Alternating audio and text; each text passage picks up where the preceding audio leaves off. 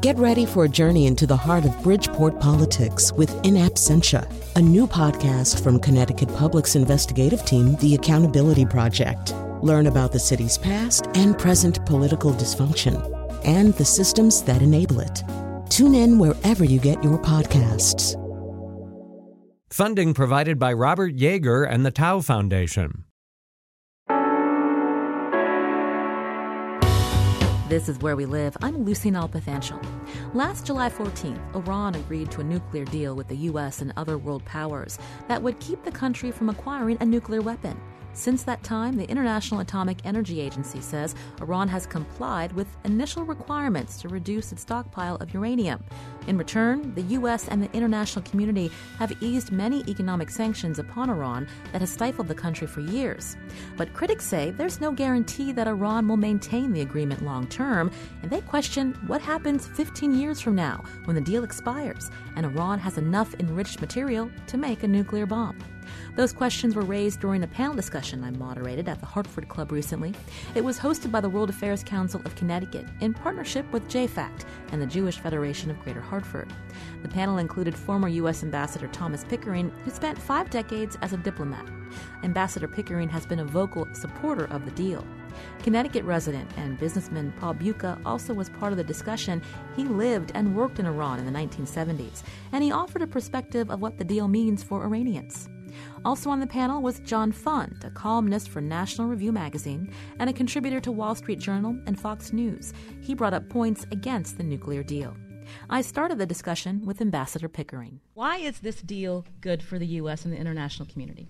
Because it stops Iran from making a nuclear weapon without having to go to war to do that. We've heard critics say that a bad deal is worse than no deal. How do you respond?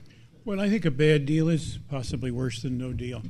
I've been engaged in looking at the Iran deal since 2002 and played some significant role in dealing with the Iranians in a Track 2 dialogue.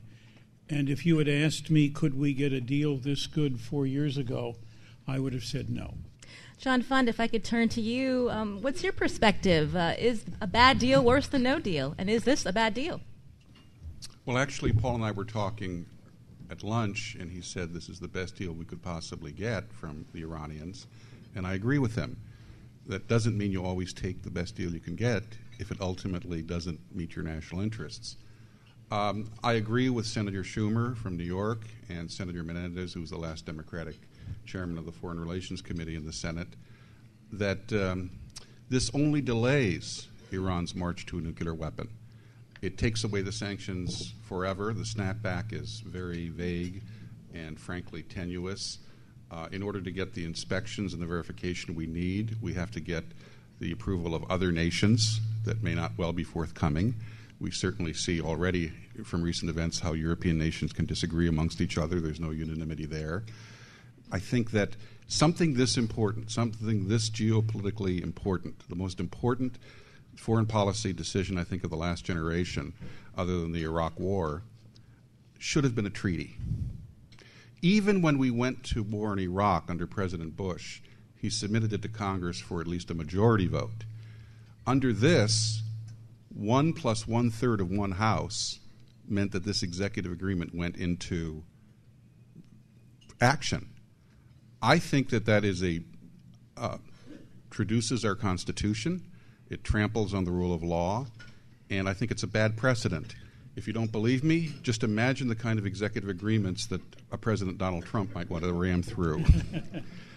We do this at our peril, create an imperial presidency. Ambassador, how do you respond to John Fund's points? Well, I think John's got his own set of facts here, which, in my humble opinion, don't accord with reality. I think that the snapback is part of a broad agreement that included the 5 permanent members of the Security Council. It's put in place with a resolution that comes automatically into force when we ask for it. Nobody else can block it. I think John's right that all of these pieces are there. Other countries may choose not to follow, but they do that at their peril. And particularly because we have the capacity with the dollar in the world today and for the foreseeable future in a situation like this to be able to determine whether people do business with us or do business with Iran. And so I see very little difficulty in that, particularly if the snapback comes, as it will, if there is a serious violation on the part of Iran. So I think that part is very important. The notion of whether this treaty is an advice and consent treaty or an executive agreement is a prerogative of the president. The president had a deal with the Congress made by the Republican chairman of the Senate Foreign Relations Committee that there would be a time limit on congressional consideration and that it was up to the Republicans to produce the votes to get a deal. I thought the president would have a struggle in finding enough loyal Democrats to stick with him on this to prevent a veto. It turned out in the end that he had enough loyal Democrats to stick with him on this to prevent the use of cloture. And so there was no legislation at all. And the deal went through on that basis. But it went through on the basis of the rules of the United States Senate. They were not changed for this deal. They were part of our legislative history. And indeed, while Majority Leader McConnell wanted to change the rules, he decided in the end not to because the rules apply for both parties, depending upon who's in power.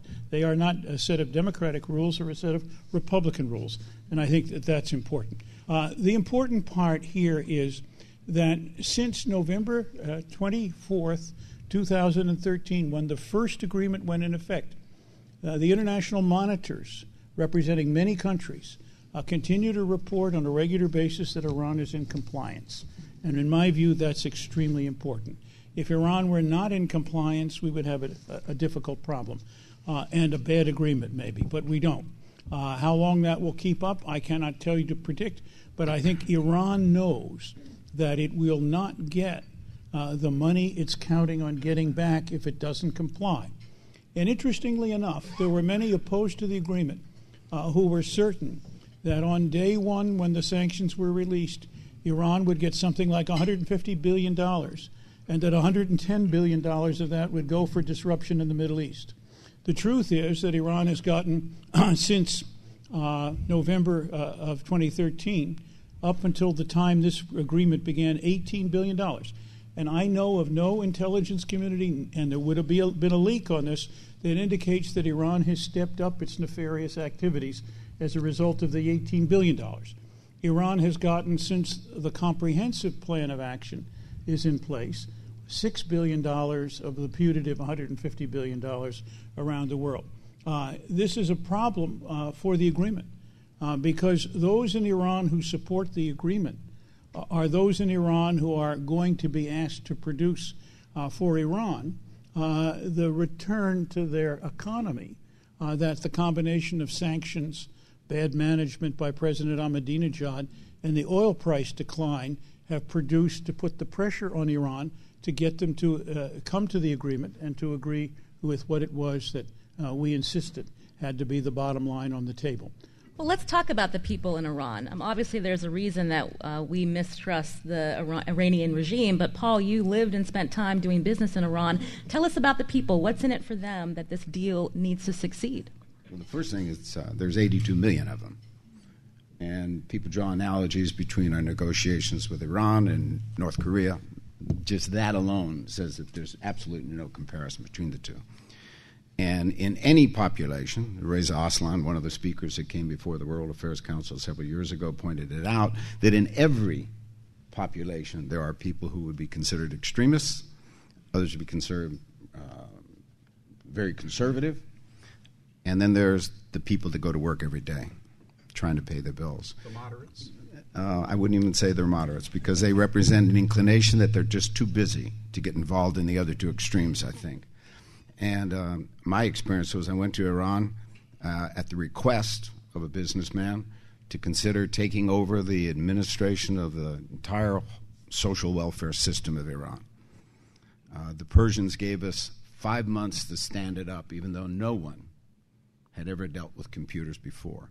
This is important because the federal government has given the Department of Veterans Affairs here 15 years to stand up a system that would serve 9 million as opposed to, at that time, 74 million. The Persians had very high expectations.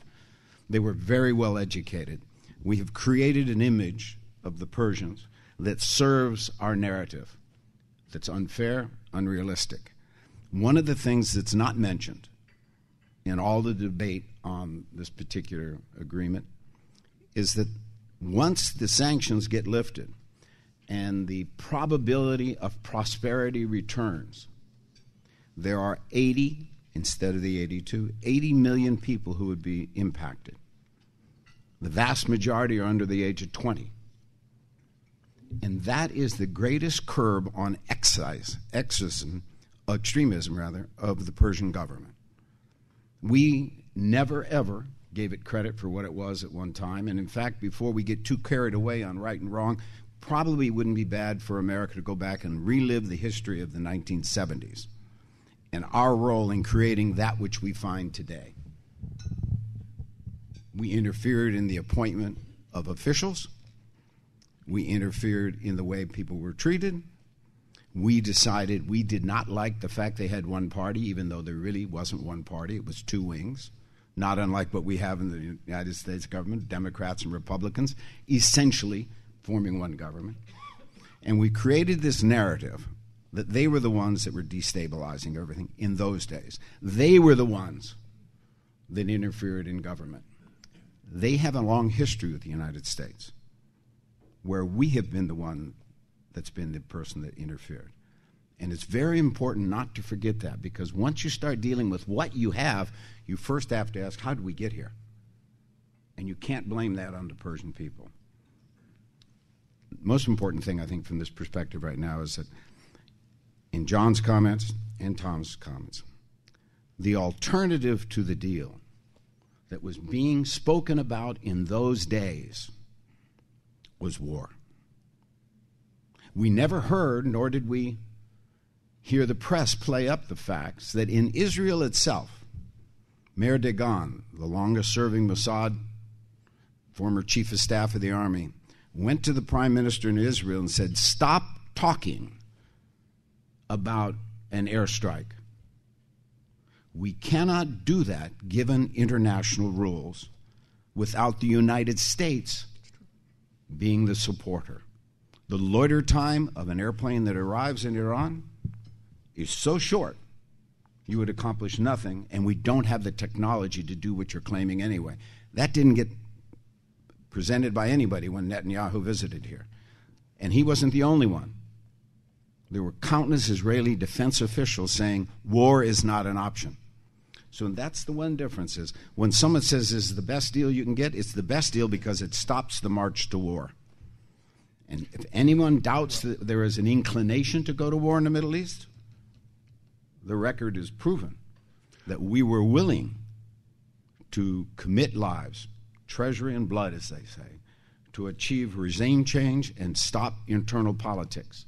Not one reporter that I have heard has come back saying the way we did it, what we achieved, and was it worth it, would say yes, it was. Stiglitz and Linda Belmas have come up with its $4 to $7 trillion, including the legacy costs of that war. That was the alternative we had to stop. To his credit, I think we can give President Obama some praise here.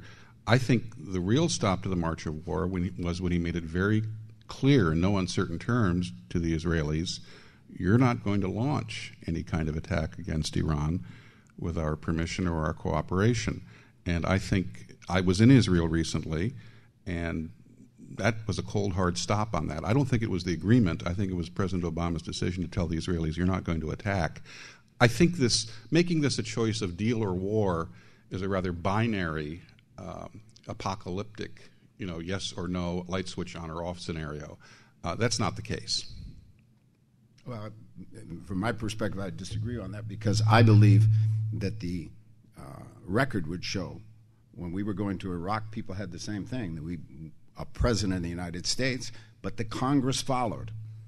You talked about the process by which the Congress gets involved. The Congress, not the president, the Congress was leading the march. The Congress always led the march to go. Why? They were led by a narrative that wasn't necessarily true.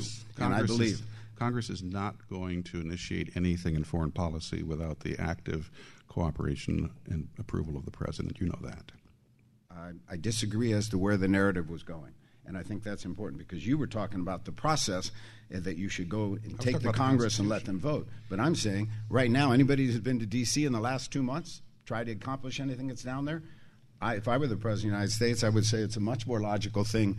Instead of throwing it open to the debate and the vote that's there, they can't even come together today. We can't even come together today. Do you disagree that President Obama told the Israelis, you will not attack Iran? I don't think he had to because they didn't have the wherewithal to do that. I don't think he had the wherewithal to do it. That's the message that Dagon said to all of us. We cannot execute what you're claiming we're going to do with not only the president saying yes, we have to provide the refueling mechanisms. We have to provide the guidance systems. Exactly. We have to do that. So it's not just the president saying no. It was the impossibility of the wherewithal.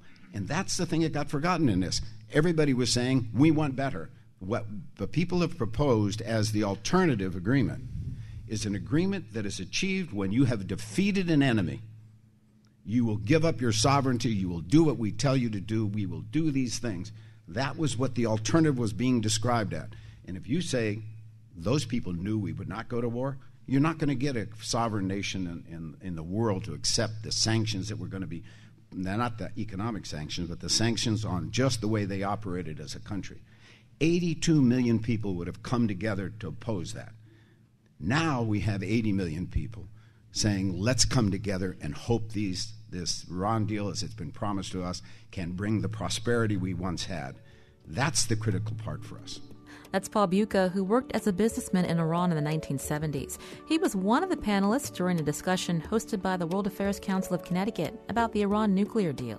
Coming up, we'll hear more from him, as well as Ambassador Thomas Pickering and John Font, a columnist for National Review magazine. This is Where We Live.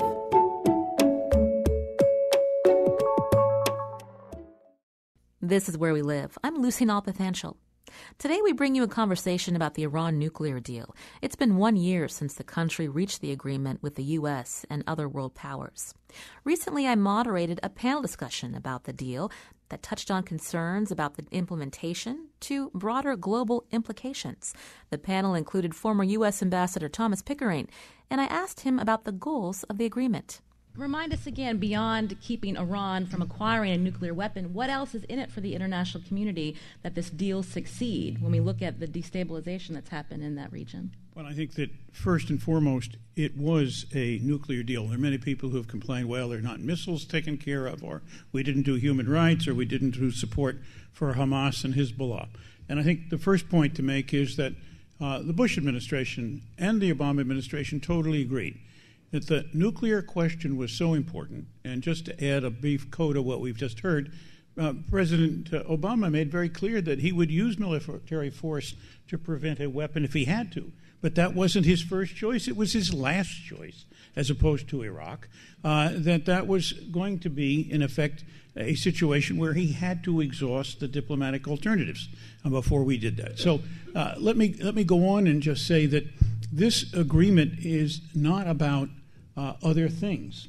And while people, after the agreement, say, well, we should have done this or we should have done that, it was very clear the Bush and Obama administration both agreed that we would pay an extra price in what we wanted to get to limit Iran's nuclear program if we had to get all these other things in the agreement. The other interesting fact was that until about 5 years ago or 4 years ago, the Iranians wanted this grand bargain, I think in part because they knew they could dumb down the nuclear piece perhaps and get a little more running room on the nuclear piece than they got.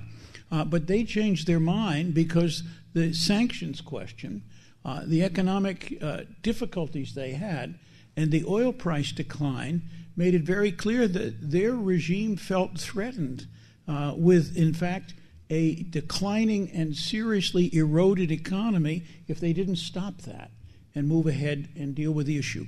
And to throw all the other things into the mix meant that the agreement would have taken them a great deal more time, perhaps at much greater risk. So I think that's important. Let me just say something about the deal. We've been talking about all the peripheries. What's wrong with it? What's right with it? Whether we should go to war or not go to war. All of that's important. The deal has 3 parts, and it's very simple, despite the fact that it's a long and extensive document. Part number 1 is limits on Iran's nuclear program. Essentially, to agree that they can have a civil program, but they cannot do things in the civil program that take them over the border toward nuclear weapons. And that means they cannot have highly enriched uranium or separated plutonium. And the deal takes care of that because it says for 15 years they can have no more than 300 kilograms of very low enriched uranium. Not enough even if you could upgrade it in a hurry or slowly to give them anything like the capacity to have a nuclear weapon. Secondly, it has perhaps the most far-reaching, innovative, extensive monitoring and verification ever accepted by a country. And so for the first time, we have the technical capacity, the international community is the we here, to monitor real-time Iranian enrichment and know what they're making minute by minute in terms of the output of those enrichment programs. And that's all done technically. We, for the first time, have inspected not only all of their facilities, but we inspect their facilities making centrifuges. So we have reason to believe that we would know if they have a program somewhere hidden because they make their centrifuges in 2 or 3 places, and those places are under regular monitoring. And we have the way through our intelligence backup of reinforcing that if they start making centrifuges other places, and we have good confidence in that. So those kinds of things are important. Finally, we have introduced control so that any one of the parties negotiating with Iran can object to any import Iran wishes to make that has any relationship to the nuclear program, so that we can block things that they cannot make but bring in from outside, including raw materials of special qualities that they could use or could be perhaps misused to move toward a nuclear weapons program. This has never been done before. No country's ever accepted that before. And these are just 3 examples of what we've done there. Finally, there's sanctions relief. And we've talked about sanctions relief. And I heard all around, particularly at the time the agreement came into effect and the debate took place in the Congress, that $150 billion was going to flow overnight into Iran, and they were going to spend large amounts of money. We talked about that. Actually, they've gotten very little money so far. And that's hazarding the agreement, but we're working, I think, in a plausible way with the Europeans and the rest of the world banking community to try to take away some of the reasons why that banking community is very nervous. Some of that had to do with the fact that when they misbehaved with past sanctions, they were fined very heavily. We're not going to change that. And as you all know, the sanctions that are on Iran with respect to human rights, support for terrorist organizations, and other kinds of activities that were not nuclear are in effect. So if I were to say today that no American company is allowed to do any direct business with Iran under the currently existing sanctions after the nuclear agreement is in place, with the exception of those dealing in a very limited way with aviation, that would be the truth. Did you all know that? Did any of you understand that? Did you think that all American firms could arrive in Tehran and just do business? They can't. We have those specific continued restrictions. Now, it may mean we're going to lose some business to the Europeans or to the Chinese or somebody else, but that's the decision we made because the agreement did not cover human rights and other questions, terrorism, about which we have very strong feelings, and therefore we need to keep the pressure on. So that's a brief roundup of the agreement, its features, and why I think it still represents an extremely good agreement in terms that my colleagues have talked about it, probably the best agreement we could have achieved under the circumstances. We're going to be turning it over to audience questions in just another minute, but I wanted John to respond to the ambassador. Well, let's be clear. The Iranians have a long history of violating and breaking agreements. Since this deal was done, Since the deal was done, they have launched ballistic missile tests that are in clear violation of a UN Security Council edict. That is not in dispute. So they're already breaking things outside of the strict framework of the agreement. The ambassador... Can I just raise that? That happens not to be true. There is no edict any longer. The Security Council resolution, which forbade military missile tests, which they did break, I don't disagree with you at all, John, disappeared. And a more hortatory set of languages was used. They're encouraged not to test missiles. So I rest my case. Yeah, no. But this was not a deal that was designed to stop missile tests. Look. And neither Bush nor Obama put that in. Let's have some clarity here. You remember what I told you, CTHD, clarity, transparency, honesty, and disclosure. Well, let's have some here. Take out your map. Abadan is a city here in the corner of Iran. Abadan is the launching spot for basically a shuttle service to Damascus. Iran Air, constant flights, and I assure you not that many people are going for tourism. This deal was about other things as well. It was about business. We just have the news of Boeing's historic deal with Iran. $25 billion buying jets. Boeing makes great planes. $25 billion is a lot of money. There are 100 people in this room. That's $250 million for every one of the people sitting in this room. $250 million. Now, why is this of concern? Well, as we know, Iran is the leading state sponsor of terrorism in the world. Yemen, Assad in Syria, Hezbollah in Lebanon, directed and supported attacks against American troops in Iraq. There are real concerns in the intelligence community, and I spoke to people yesterday about this, that these jets that Boeing has and is selling to Iran Air, we have a proven record that these jets are used in the past to transfer weapons, soldiers, and other sophisticated equipment to Syria, to Assad, to kill people. And he's killed 500,000 of his citizens. 5 years ago, the Obama administration put sanctions on Iran because of the misuse of civilian aviation to send Assad weaponry. And the weaponry included even titanium, which is used for extremely sophisticated weapon systems. Now, I served with the Wall Street Journal for 27 years. I'm in favor of consenting capitalist acts between consenting adults. But I also believe in disclosure and transparency. A lot of money is being made on this. $25 billion is a lot of money. And Ambassador Pickering didn't bring this up first. He brought this up first. He mentioned aviation.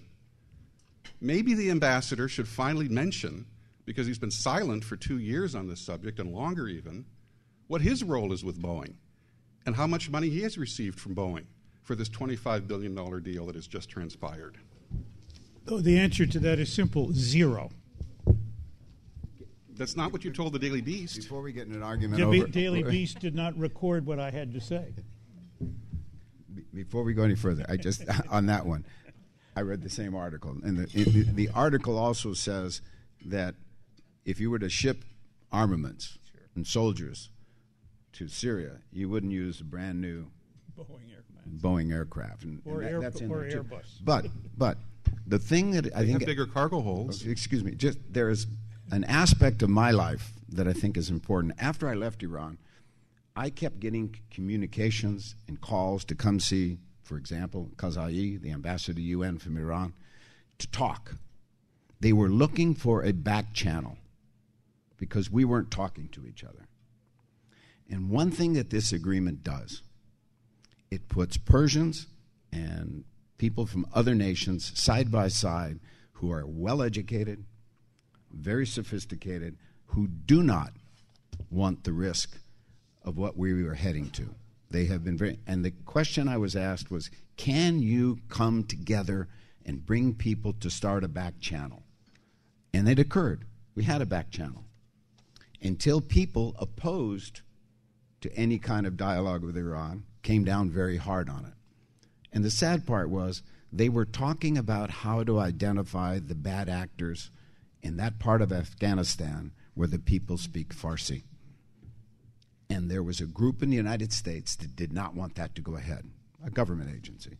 And I'm saying is that I think one of the things we miss in this is, regardless of what this is the subject matter of an agreement, the fact that you came together and discussed in this world of instantaneous communications, this agreement puts Americans, Europeans, side by side with Persians whenever they want to inspect, but also when they're doing business.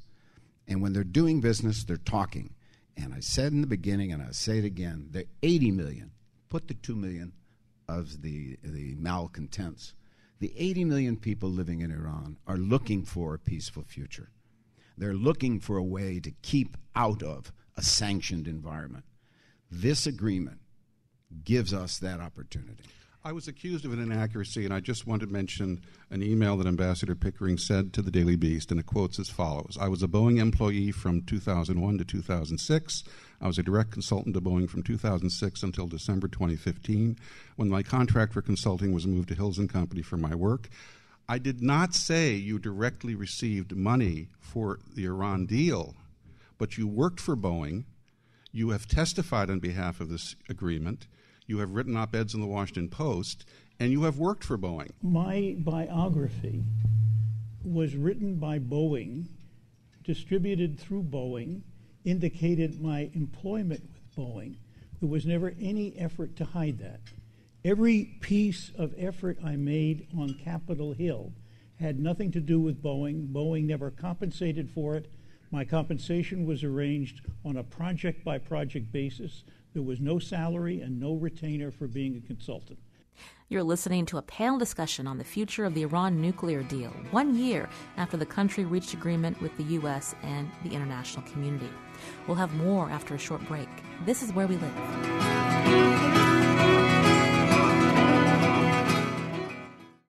This is Where We Live. I'm Lucy Nalpathanchel. Coming up Thursday, U.S. immigration officials say their first priority is to deport dangerous people from the country. But what happens when the government fails to do just that? We explore the case of Haitian national Jean-Jacques, who was recently convicted of murdering a Norwich woman after he completed a prior state prison sentence for attempted murder. Coming up Thursday on Where We Live. Today, we're bringing you a recent panel discussion that I moderated on the future of the Iran nuclear deal. It was hosted by the World Affairs Council in partnership with JFACT and the Jewish Federation of Greater Hartford. The panelists included former Ambassador Thomas Pickering, National Review magazine columnist John Fund, and Paul Buca, a Medal of Honor recipient who lived and worked in Iran in the 1970s. Here they are taking questions from the audience at the Hartford Club. President Bush in 2008, on the 60th anniversary of Israel, told the leadership not to strike Iran because at that time they wanted to. So we have to pull in the facts. It wasn't just President Obama. Secondly, a lot of times people in the audience get confused about the whole notion of what a rational actor is. And so if you say that the Islamic Republic of Iran is a rational actor, a lot of times people say, how could you be rational when you're irrational in the fact that you lead in terrorism, you do these things? Can one of you or all of you please give a proper definition and then explain and answer, is Iran a rational actor? Maybe I can take on the latter because the former was a statement about who suggested not to use military force. And I'm delighted that you raised the fact that 2 American presidents, one serving and one past his service, has raised that particular question. I think a rational actor is often defined by people who are motivated to move in what they perceive to be their national interest in the international world. And I think no less authority than the Director of U.S. National Intelligence in a report that he prepared in 2007, but continues to be reaffirmed, at least on an annual basis in his appearance from Congress, thought that Iran was a rational actor. I think he said rationally motivated, or words to that effect. I don't know that it carries with it any other connotation. Countries perceive their national interests in whatever ways they choose to perceive them, and then act as if they were designed to promote their national interests. I think one can say, for example, that very few countries would undertake to precipitate a nuclear war with the United States. and that would be rational action. There's a question in the front, and I think there's some over here. Going back to a reality check as to whether there was a better deal available, the critics of the deal have, to the extent that they've been specific, have held out that if we had continued international sanctions and strengthened international sanctions, that a better deal, a tougher deal could have been achieved. I'd be very interested in the panel's comments as to whether that was realistic. Well, let me take a fly at the answer to that and tell you that when the deal was completed, at the invitation of Congress, the ambassadors of the 5 other countries that participated alongside the United States in the negotiation went to the Congress. And each one of them answered on behalf of their government that they would not support the continuation of additional sanctions because they were satisfied with the deal that had been achieved. Without their support, it is very hard for me to believe that additional sanctions would have been useful or effective. In terms of breakout, though, if there had been no deal, wasn't Iran 2 to 3 months out? Well, I think that's a different issue. That has to do with the substance of the deal. The deal, in the view of almost everybody who watched it and is associated with it, was sufficiently strong that a time to break out before the deal of 3 to 6 weeks was lengthened in the view of almost everybody who's commented on it, I think without exception, to over a year. So it meant that the deal put in place a set of arrangements for the time periods that are in the deal that in fact gave us an assurance that Iran would not be able to use their civil nuclear infrastructure to make a nuclear weapon. Actually, just to make the fissile material to be inside a nuclear weapon, not to complete the whole weapon or to test it or to modify it to go on a missile. To make a crude nuclear device perhaps would take longer, but 1 year for the fissile material. One other thing, you're absolutely correct to ask the questions about where the Europeans were on this, were they willing to wait. While we were negotiating, a Persian friend of mine was showing a French company through some oil fields so they could get a better feel for what was required to bring the repairs up to date and things like that. I don't think that they were even willing to discuss the concept that they would not go back to this marketplace. And I think that we, for again, a narrative that we preferred to hear, that wasn't part of it. It was common knowledge with people dealing with Iran that the Europeans were ready to go, ready to come back, and to start working with them. And I think it's because they did not have the narrative we had that started with the specific Iranian-American confrontation that ended up with our hostages. They were allowed to go around that, and they stayed in contact through the years. But there wasn't one firm that I knew of, from Switzerland, Germany, France, England, Italy, wasn't ready to go if just given the go-ahead, and they got permission from their governments to go back and visit, at least start the discussions, while we sat here alone. I agree with the ambassador that our European allies did tell us that about their lack of interest in sanctions after the deal was effectively done. But there was a path not taken. Last month I was at the Asia Society, and I sat next to Hussein Mousavian, who now teaches in the U.S., but he was the first Iranian arms negotiator. And he, of course, filled me with very moving and very sympathetic stories of all the suffering the Iranian people have experienced because of sanctions. And I have been to Iran, and I mourn for the Iranian people and their plight. However, he also said, yes, he agreed with the ambassador. Their economy was falling apart. The price of oil had fallen to $40, $30 a barrel. It's interesting that just at the point where the Iranian economy was really hurting, where perhaps other pressures, such as the fact that Iran doesn't refine its own gasoline, and those imports could have been restricted, but with means well short of military intervention. It's interesting that there were alternatives to this administration, which originally said, we will dismantle Iran's nuclear program. That was the promise John Kerry made in February 2013. There were other paths not taken, and that might have had some promise, given the fact that Iran's economy really was falling apart last year and the year before. How does this agreement and continued growth in relationships on the business side help diversify the electorate so that we actually have some form of free speech in Iran where the mullahs and others have a tight grip on things? And by giving them more money, at least I would argue, that makes that less of a likelihood of happening in the near future.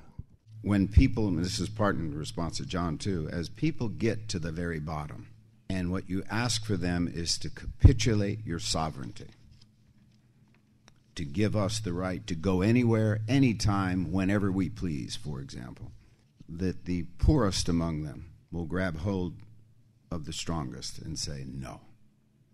There is a certain element of national pride, and we underestimate that in Iran.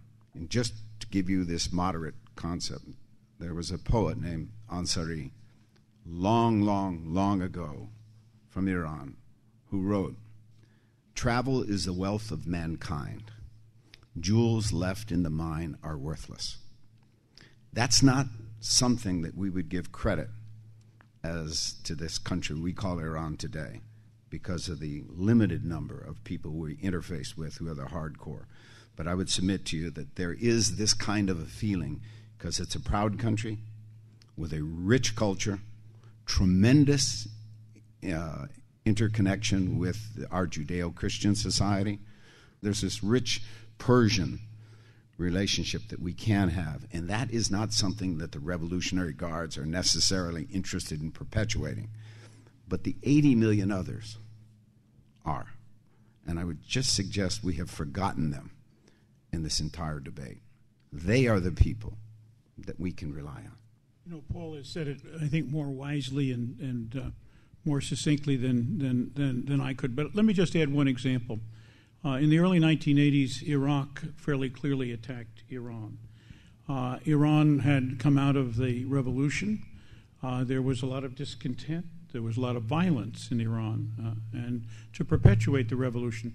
If there was ever a time when an internal discord could have emerged from the surface and become a problem of national survival for the revolutionaries, it was certainly then. There was not. And large numbers of Iranians sacrificed themselves for their country.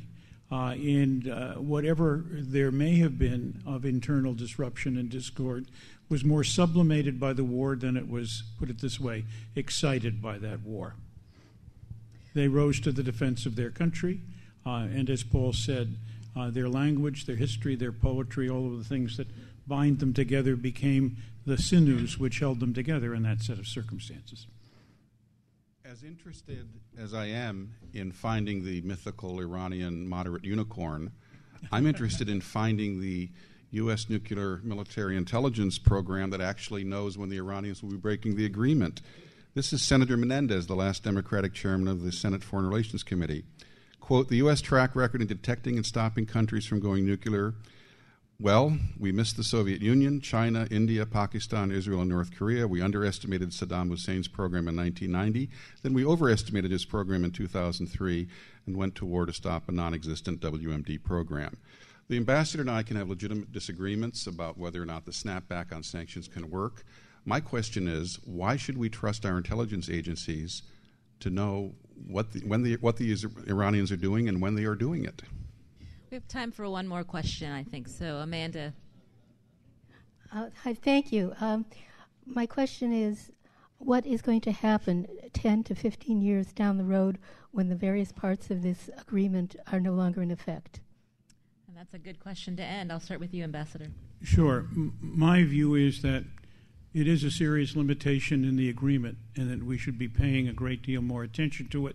And that, in my view, should come very quickly. My proposal in this regard, which I've made before, but I'll make briefly again, is that we should take the elements of the Iran agreement, particularly those that relate to uranium and enrichment and to handling plutonium, and we should adopt those as the international gold standard. That may be the best that we can get. And that should begin with the 5 nuclear countries, all of whom have committed themselves unilaterally now for over 15 or 20 years not to make any new fissile material for use in nuclear weapons. It's a unilateral statement, but everybody from China, France, Britain, Russia to the United States has committed themselves to that. And we ought to use the Iranian agreement basis to put that in the form of an agreement. And we five should be the first to accept it. And it would codify the moratorium, but it would allow us also to have an inspection system, which would give us higher sense of, put it this way, confidence, not perfect, higher sense of confidence that that was working. The important piece to that on the Iranian side would be we would in effect be making this into a new agreement with Iran as a major piece of it that would not have time limits. And I think this would be a useful forward step. I think in addition maybe multilateral ownership of enrichment facilities would be important too, to provide more transparency. And then countries like Brazil or Taiwan or South Korea or Argentina who may want to make an enrichment facility, even for civil purposes, would be put into a position where they would be, if I could put it this way, part of the new way of managing enrichment so that it could not be misused, or we would have created the strongest, put it this way, roadblocks in the way of misuse. And I think that's valuable because it would deal with a loophole in the present system of nonproliferation that exists in the world. Paul, 10 to 15 years I'll look at a lesson that I proposed for another country, and I would say it for Iran. I couldn't understand why we had a boycott telling those Cubans who left here in a dinghy, left their country in a dinghy and became millionaires, why they couldn't go back to Cuba. I couldn't understand what we were afraid of. We now have an agreement with Iran. I don't know what we're afraid of. They're not an existential threat to us. That the war that which the ambassador referred to, or to Israel. Okay. The two most powerful armies that we're worrying about, Saddam Hussein's and Iran, met on a border, trying to push the other one half a football field off the border. Each lost about 1 million people. That is not an existential threat to the fifth, fourth most powerful military on the planet. They can't project force. ISIS is not a friend of Tehran, Iran. They're Shia and Sunni. That's still going on. I think if we would just say we have an agreement, let's make it an active agreement. Let's meet. Let's be robust in our interaction. Let's work together. And these things don't happen with one agreement and then the next agreement, but rather you set in place a series of agreements on the most insignificant minutiae. And it grows as it accumulates. And pretty soon you've got a huge agreement. But it becomes an understanding for a future way of life. Not just, I got an agreement, let's put it in my pocket and wait and see what the clock says. You have to be robust in how you support these agreements. And I believe Iran has a background and a foundation that would be receptive to a robust relationship with this country, especially when the Supreme Leader says under no circumstances. I believe the 80 million will say, yes, we can. Well, if the current regime is still in power in 15 years and there has been no major change, I think we all know what's going to happen in 15 years. I do agree there's a chance of a change, but they've been in charge now for 37 years and counting. Let's talk about before 15 years are up. It was the considered judgment of Senator Schumer and Senator Menendez that this agreement effectively, real practical terms, extended our advance notice of a successful Iranian nuclear breakout, if they chose to do it under the terms of the agreement, extended our warning of that from 3 months to 12 months. That's an improvement. I just think we gave up an awful lot for a mess of pottage. That's all. That's John Fund, a columnist for National Review magazine. He was part of a panel discussion exploring the Iran nuclear deal 1 year after the agreement was reached. Former Ambassador Thomas Pickering and businessman Paul Buca rounded out the discussion at the Hartford Club June 29th. Our show is produced by Lydia Brown and Tucker Ives. Our technical producer is Kyone Wolf. You can continue this conversation on our website, WNPR.org/where we live. I'm Lucy Nalpathanchel. Thanks for listening.